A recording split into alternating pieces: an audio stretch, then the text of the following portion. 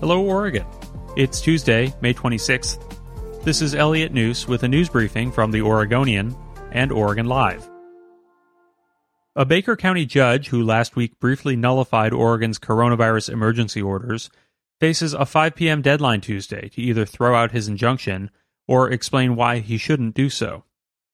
If Baker County Judge Matthew B. Shirtcliffe doesn't alter his ruling that found Governor Kate Brown's executive orders restricting social gatherings due to the coronavirus pandemic null and void, the Oregon Supreme Court will take up the case.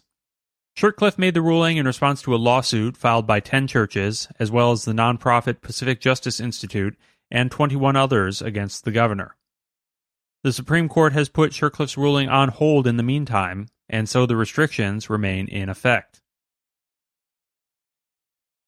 The Oregon Shakespeare Festival announced Friday that David Schmitz would be the festival's fourth executive director, stepping into the role in September.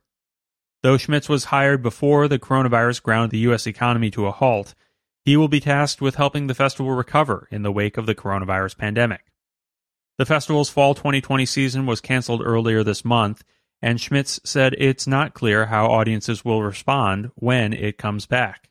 It's not that OSF just has to convince people to come back to theater, but they also have to convince people to leave their homes, travel down to Ashland, stay in an Airbnb or a hotel. In July, Schmitz will move to Ashland with his family from Chicago, where he has worked for the Steppenwolf Theater Company for 15 years. Portland Public Schools will downsize the 8-year, $1.4 billion bond package that officials plan to pitch to voters this November. The decision comes as the coronavirus pandemic wreaks havoc on Oregon's economy, and the state projects tax revenue shortfalls of up to $2 billion. Instead, board members and district decision-makers on Tuesday discussed alternate proposals, chief among them a 2- or 3-year package topping out at about $600 million. Officials are calling the revised pitch a resiliency bond that would fund urgent infrastructure projects and investments in technology and learning materials. According to district documents, some students have been using instructional materials that are more than a decade old. It would cost nearly $30 million to purchase new materials for every subject area, according to official estimates.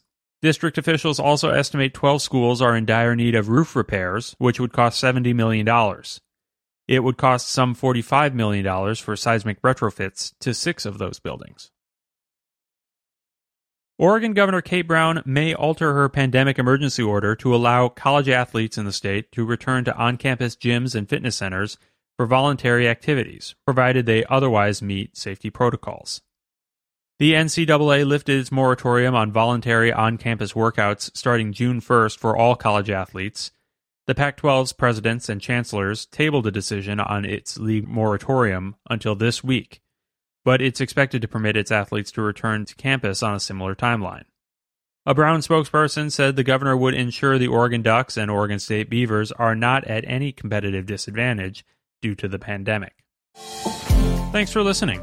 For more news, pick up a copy of The Oregonian or go to OregonLive.com.